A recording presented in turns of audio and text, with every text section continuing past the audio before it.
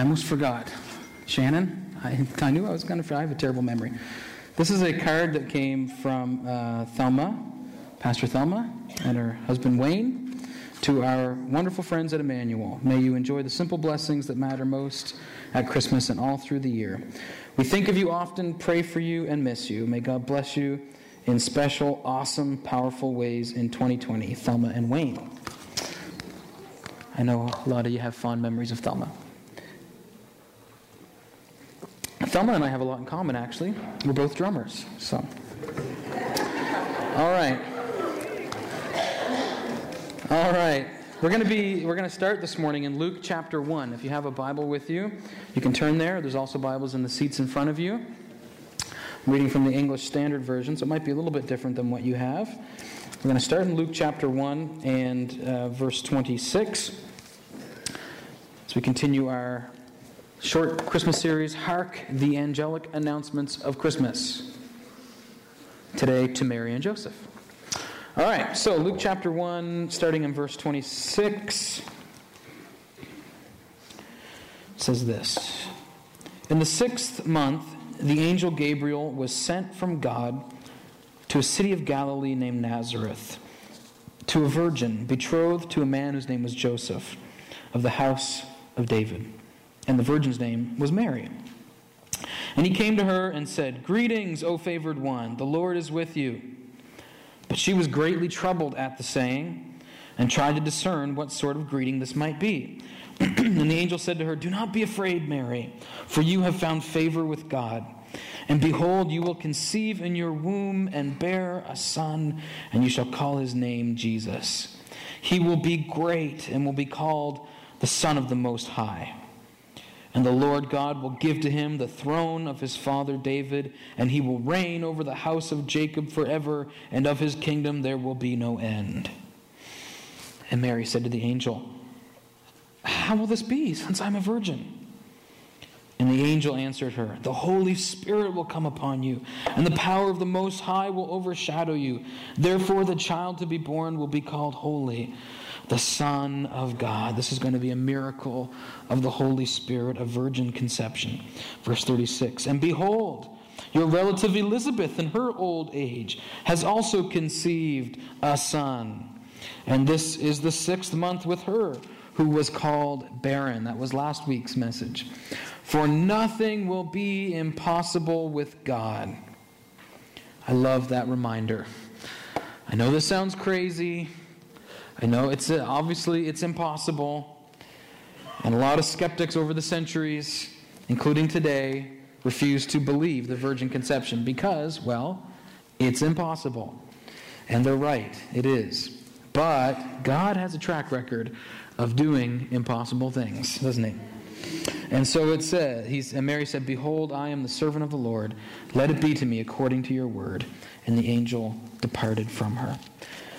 All right, so that was the angelic encounter of Gabriel to Mary. And now if we go to Matthew chapter 1, we're going to see an angelic encounter to Joseph. So Matthew chapter 1, starting at verse 18.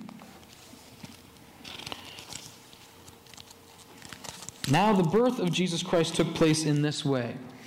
When his mother Mary had been betrothed to Joseph, before they came together, she was found to be with child from the Holy Spirit," which we just read. "And her husband Joseph, being a just man and unwilling to put her to shame, resolved to divorce her quietly." Of course, he thought she was cheating on him. "But as he considered these things, behold, an angel of the Lord appeared to him in a dream, saying, 'Joseph, son of David, do not fear to take Mary as your wife, for that which is conceived in her is from the Holy Spirit. She will bear a son, and you shall call his name Jesus, for he will save his people from their sins.' And all this took place to fulfill what the Lord has spoken by the prophet. 'Behold, the virgin shall conceive and bear a son, and they shall call him Emmanuel,'" which means God with us. "When Joseph woke from sleep, he did as the angel of the Lord commanded him. He took his wife, but knew her not until she had given birth to a son, and he called his name Jesus." All right, may the Lord add his blessing to the reading of his word this morning.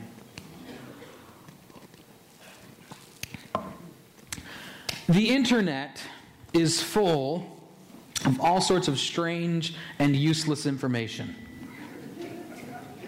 And one day I was clicking around the internet, as we do, and I stumbled upon this little gem.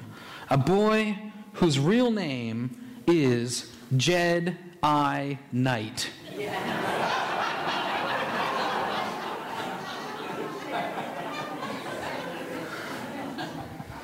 That is a parenting win.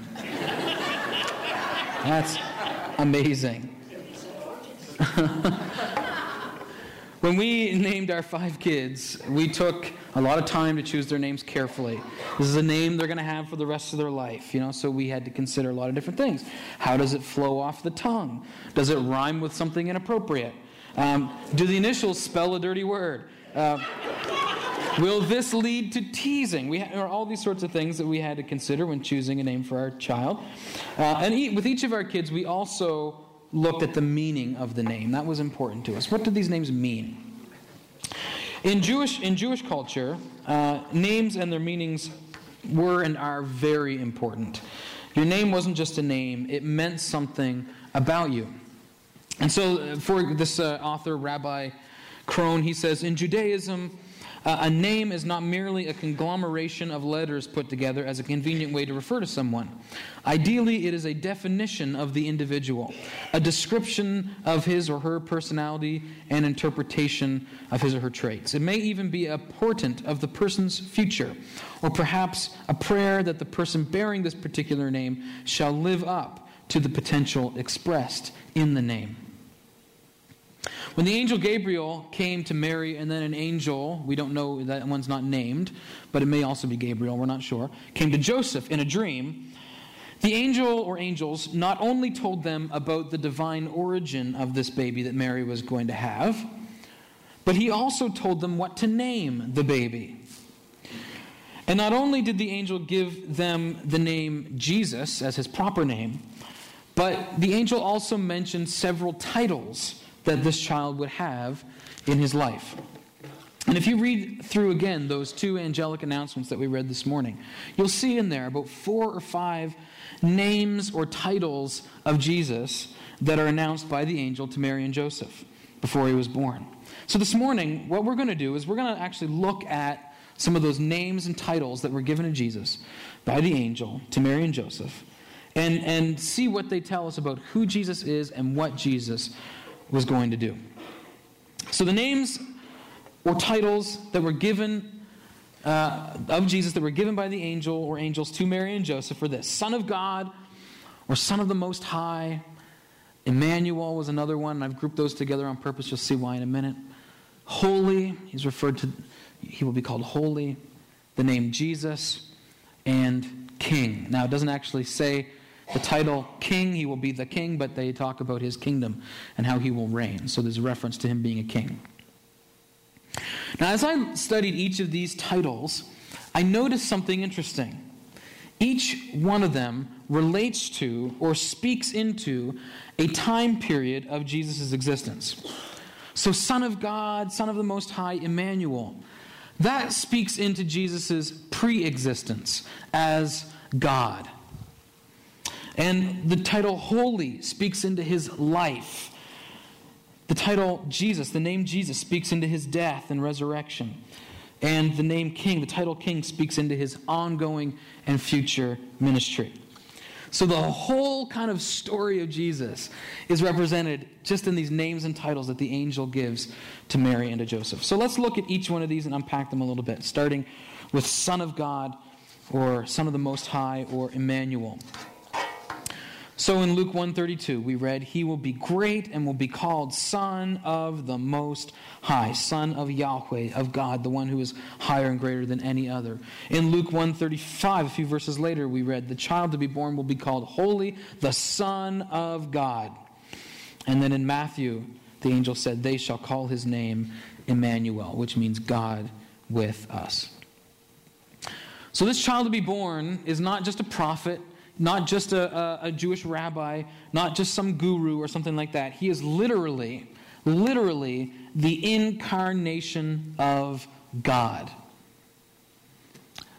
That word incarnation, what does that mean? Well, the word carnation, or carne, it comes from the Greek for meat or flesh. It's the same root as the word carnivore. Got any carnivores in the room? Yes. When I was in Kenya, 2008, and there's a restaurant in Kenya called The Carnivore, and you can eat all kinds of weird African meat at The Carnivore. But anyway, that word incarnation literally means in meat, in flesh. So God incarnate, or the incarnation of God, means God with skin on. God in a physical human body. Two passages in the Bible that give us an even better picture of this are John chapter 1 and Colossians chapter 1. And I won't belabor these, but in John chapter 1, in the first couple of verses, it says that in the beginning was the Word, and the Word was with God, and the Word was God. That's referring to Jesus in his pre-incarnate form. And then in verse 14, it says that he took on flesh. The Word became flesh and dwelt among us. Let me read that.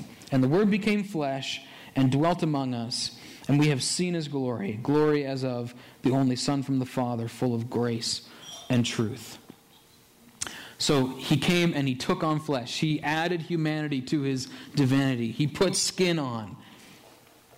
And then in Colossians chapter 1, we have a similar statement here that agrees with John. It says this in Colossians 1:15. He is the image of the invisible God, the firstborn of all creation. And that doesn't mean that Jesus was born.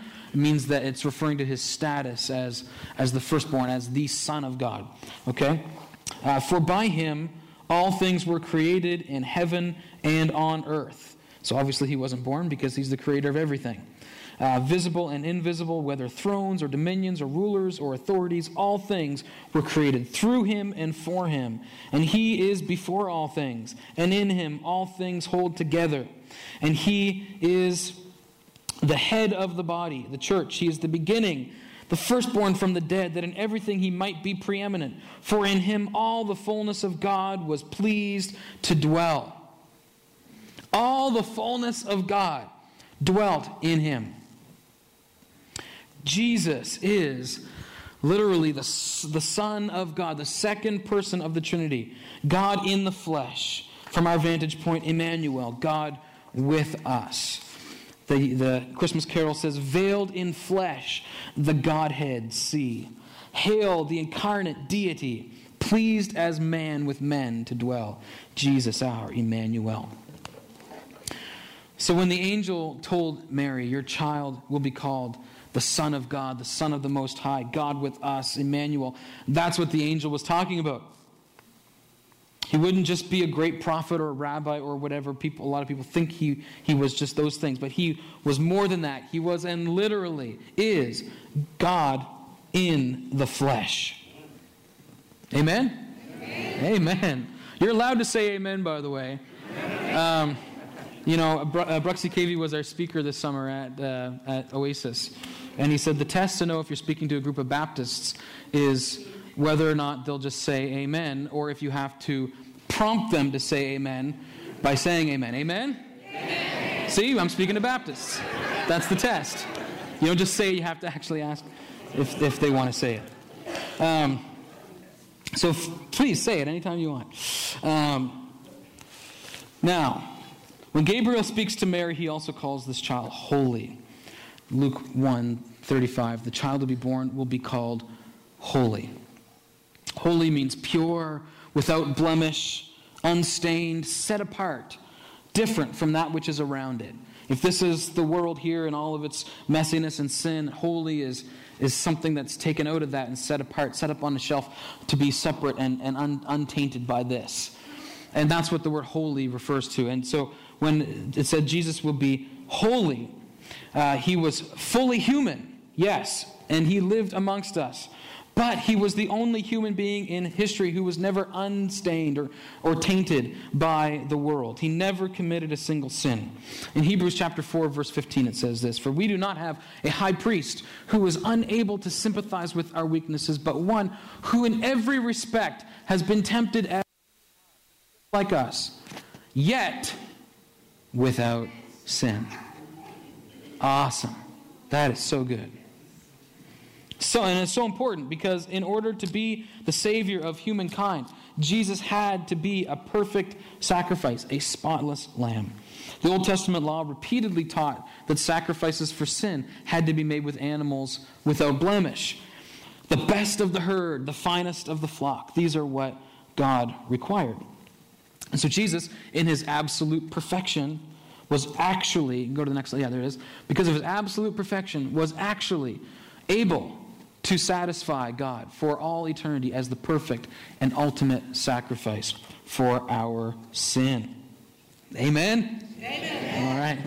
Hebrews chapter 9 continues, "For if the blood of goats and bulls and the sprinkling of defiled persons with the ashes of a heifer sanctify or make holy or purify, sanctify for the purification of the flesh, how much more will the blood of Christ, who through the eternal Spirit offered himself without blemish, perfect, to God, how much more will he purify our conscience from dead works to serve the living God?" The fact that Jesus was without sin is a huge factor in why his death actually had the power to forgive our sins. So he was holy, truly holy. He lived for roughly 33 years on this planet and was able to keep himself unstained by the world. And as Jesus' followers, we are likewise called to be holy. We are supposed to emulate Jesus, to be imitators of God. Ephesians 5, "Be imitators of God as beloved children, and walk in love as Christ loved us and gave himself up for us, a fragrant offering and sacrifice to God." We're supposed to do that too. 1 John 2, "Whoever says he abides in him ought to walk in the same way in which he walked." That's what we're called to do, but the problem is we can't do it. We can't do it on our own. We can't be holy like Jesus was holy. We can't be perfect like Jesus was perfect because we are sinners, because we have a sinful nature inside of us. And the Bible says that all of us are tainted by this, and the wages of sin is death. That's why we need a Savior. And so the angel told Mary and Joseph, "Name the baby Jesus." Yeshua. So let's review. Son of God. The angel said he will be called the Son of God, the Son of the Most High, Emmanuel, God with us.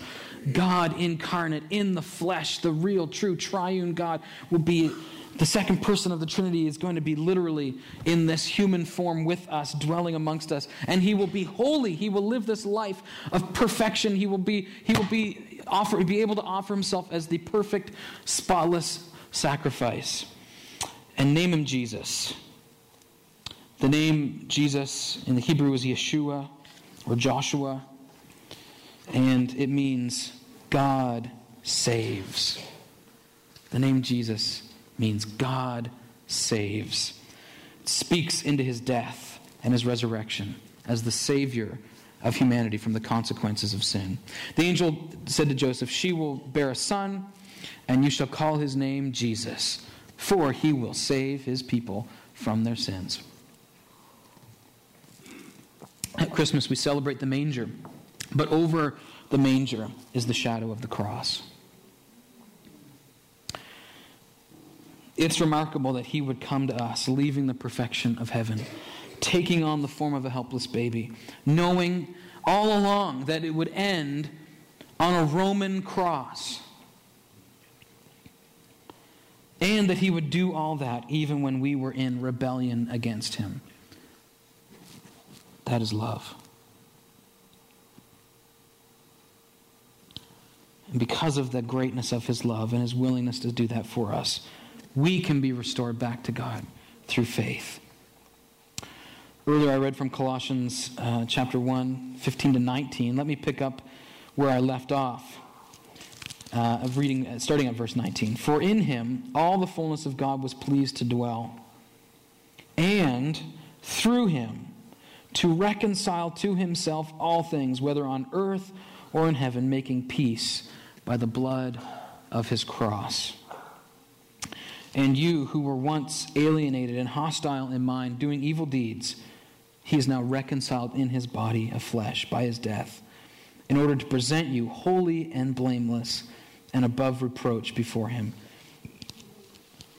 If indeed you continue in the faith, stable and steadfast, not shifting from the hope of the gospel that you heard, which has been proclaimed in all creation under heaven, and of which I, Paul, became a minister. Through faith, Jesus will present us to the Father holy and blameless. And instead of us receiving the just penalty for our rebellion against God, we are covered by his blood. The blood of his cross makes peace between us and God. Amen. So God saves. That's what the name Jesus means. God saves. If we trust in Jesus, we hold to the hope of the gospel of Jesus Christ. We are saved by God's grace, born again into new life with Christ.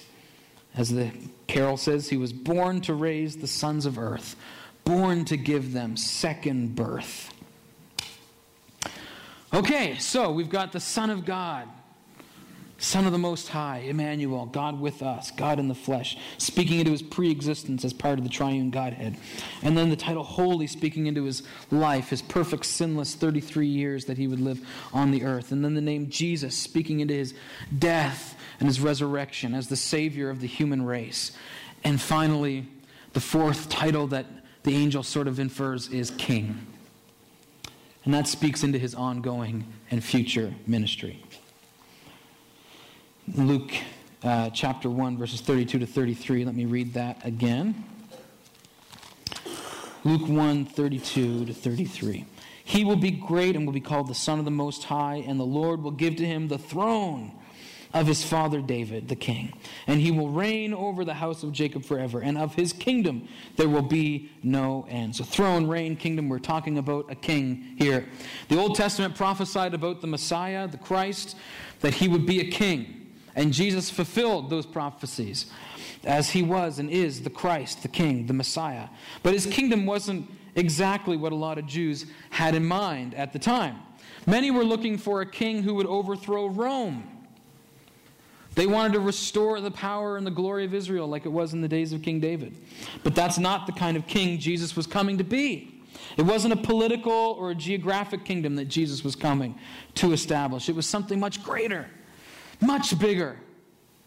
You know, they were sort of disappointed. The Jewish people were sort of disappointed. But what Jesus was doing was so much better. Because it wasn't just going to be something that happened in this little strip of land in the Middle East. It was going to be so much bigger than that. A spiritual, worldwide kingdom that surpasses all ethnic and geographic boundaries.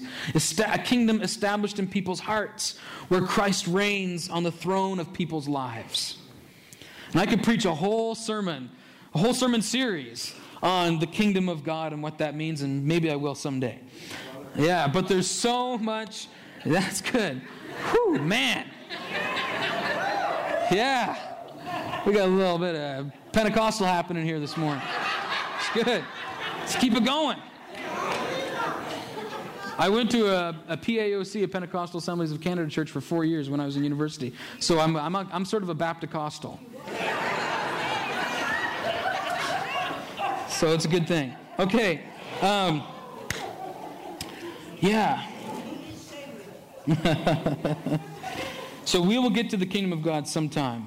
But Jesus, a sermon series on the kingdom of God, to clarify. Jesus was called the King, and he embraced the title. Now, you may know, as the nativity story goes, that King Herod was not impressed with somebody other than himself being called the King of the Jews. He didn't want to share the throne. Herod didn't want a king. He's the king. I want to be the king. I want to be the man in charge. And you know, the truth is, all of us have a little bit of Herod in us, don't we? We don't really want a king either. Just look at Canada. We have the Queen. The Queen's a nice old lady. I think she's great. I might even consider myself a bit of a monarchist. But here's the thing. We don't give the Queen any real power over the affairs of Canada. We wouldn't be okay with that. We like our democracy the way it is. We want to get to have a say in who represents us and governs over us. So even though we might think, oh, the Queen is nice, the Queen's sweet, we think she's cute, we're happy to sing to her, God save, long live our noble Queen. That's great. Put our face on our money. We don't really want to be ruled by the Queen, do we? No. And that's a lot like how we treat King Jesus too. Oh yeah, he's a nice guy. We like him. We'll sing praises to him. We'll take an oath of loyalty to him. Just as long as he doesn't interfere with my life. My life decisions, my friendships, my money, my hobbies, and my habits. As long as I can continue to be the actual king over my life, I'll be quite content with that. Maybe we're afraid that King Jesus is not really a good king. We're afraid he's a tyrant who will rule over us with an iron fist and make our lives miserable, or something of that nature. But here's the truth, and we'll wrap up with this. The truth is that he is a flawless king. He's a king of love. He's a king of perfect decision-making. He's a king of unparalleled wisdom. He's a king of kindness. He is a servant king. He's a king who sacrifices himself for his people. His kingdom is not like the kingdoms of this world. Jesus is king. And here's the question for you this morning. Have you placed him on the throne of your life? Who is sitting on the throne of your life? Jennifer, you can come and get ready to play for us. The angel's announcements to Mary and Joseph and the names and titles that he gives to Jesus, it tells us a great deal about who Jesus was and continues to be. He's the Son of God. He is holy. He is the Savior. He's the King. Let's praise him. Let's praise him. Let's remember who he is and keep him at the center of our lives. Let's keep him on the throne of our hearts. Let's live like he is truly the King of Kings and the Lord of Lords. God incarnate, the sinless, perfect Lamb of God. Yeah. Our one and only Savior, the Alpha and Omega, the light of the world, the hope of mankind, the Redeemer, the Messiah, Jesus. Turn your eyes to him. Surrender your heart to him. Trust and follow him and seek first his kingdom, for he is good and he is worthy of all that we could ever give him and so much more. Amen? Amen. Amen. All right, let's stand. We're going to close with praise to our King Jesus. Heavenly Father, we thank you and praise you this morning for what you're doing in our hearts, God. You are so good, so perfect, and so holy. And we want to surrender ourselves to you afresh, Lord, in this moment. God, we want to give you praise and glory and honor. We want our hearts to be surrendered to your kingship. And so, Father, as we go through this Christmas season and all of the other distractions and good distractions and some not good distractions that we have this time of year, Father, we pray that you would help us to keep our hearts and our minds focused on Jesus. Help us to understand more fully all of who he is and what he has done for us, Lord. We've only scratched the surface this morning. He is so much greater and so much more wonderful than we could ever even begin to imagine. We pray. Amen.